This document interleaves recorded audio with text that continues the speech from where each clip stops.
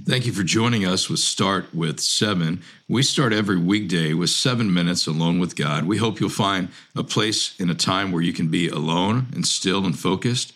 If you're able, we hope you have a Bible in your hand. And we want to spend a few minutes fixing our thoughts on the greatness of God.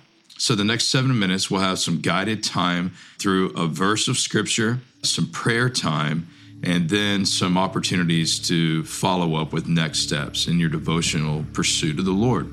So let's begin. Start with 7 today. We meditate on the Scriptures. We consider slowly what God was saying then and what He's saying to us now. And we pray these things back into our life, back to the Lord.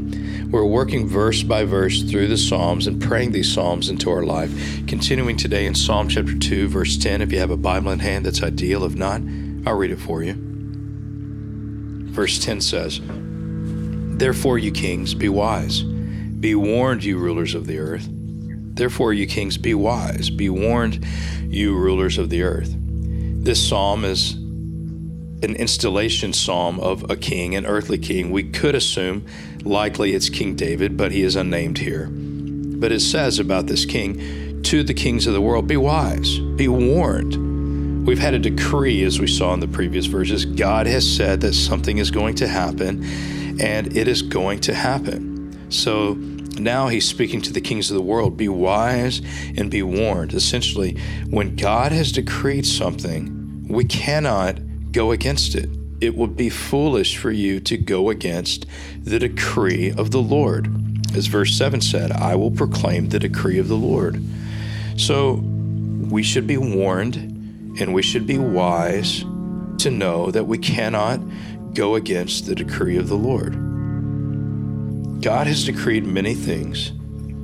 He has His ways, He has His word, His work, and we would be wise to follow the ways of God, and we have been warned graciously by Him. Maybe today you would say, God, thank you for your warnings and thank you for your wisdom. Would you today give me enough wisdom to not go against the decree of the Lord? Whatever you have said, I know that is the way it will be, and I will follow your way.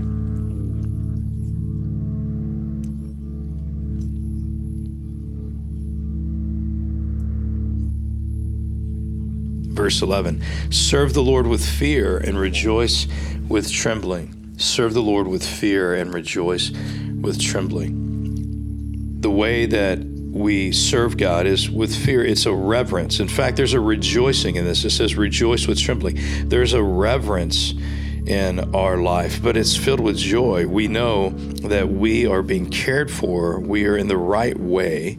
We are in submission to this great God, this King of the world. And so it gives us joy.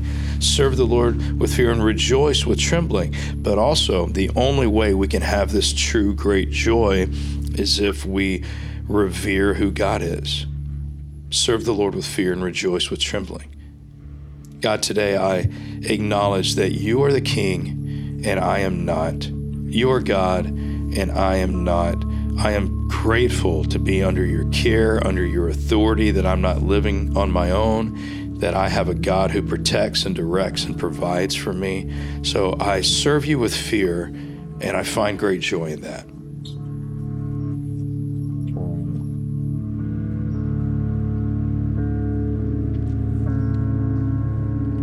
Verse 12, kiss the Son, lest he be angry, and you be destroyed in your way, for his wrath can flare up in a moment. Kiss the Son, lest he be angry, and you be destroyed in your way, for his wrath can flare up in a moment. This attribute of God, that he can be angry, that he is angry, that there is this righteous anger.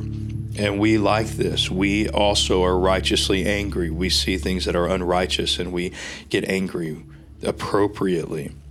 God even more so. He is the source of this righteous anger. And it says, kiss the Son, lest he be angry. Worship Jesus, love Jesus, follow Jesus, submit to Jesus, serve Jesus, or you will reap the consequences of his anger. His wrath can flare up in a moment. In a moment, you could taste his anger. So we worship him. We submit to him. We don't want his righteous anger directed at us, so we need His salvation. In fact, that's why this psalm ends with this: blessed are all who take refuge in Him. Jesus is our salvation. He is the refuge from the anger of God, from the wrath of God that will be poured out on sin, as it should be. And so we need a refuge because we too are sinners. Jesus, thank you that you're my refuge from the wrath of God that will be poured out on sin.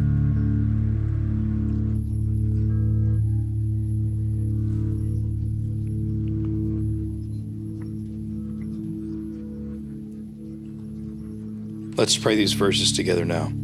God, thank you for your warnings and thank you for your wisdom. And I pray that we would walk in your ways, the way of your word, the way of wisdom, the way of your spirit, the way that you work, the way of Jesus. I pray that we'd be wise and we'd be warned and we would serve you with fear and reverence and know that our great joy is found there. And Jesus, thank you for being our refuge from the wrath of God that will be righteously poured out on unrighteousness, on sin. Thank you for your salvation. We love you. We pray all this, Jesus, in your name. Amen.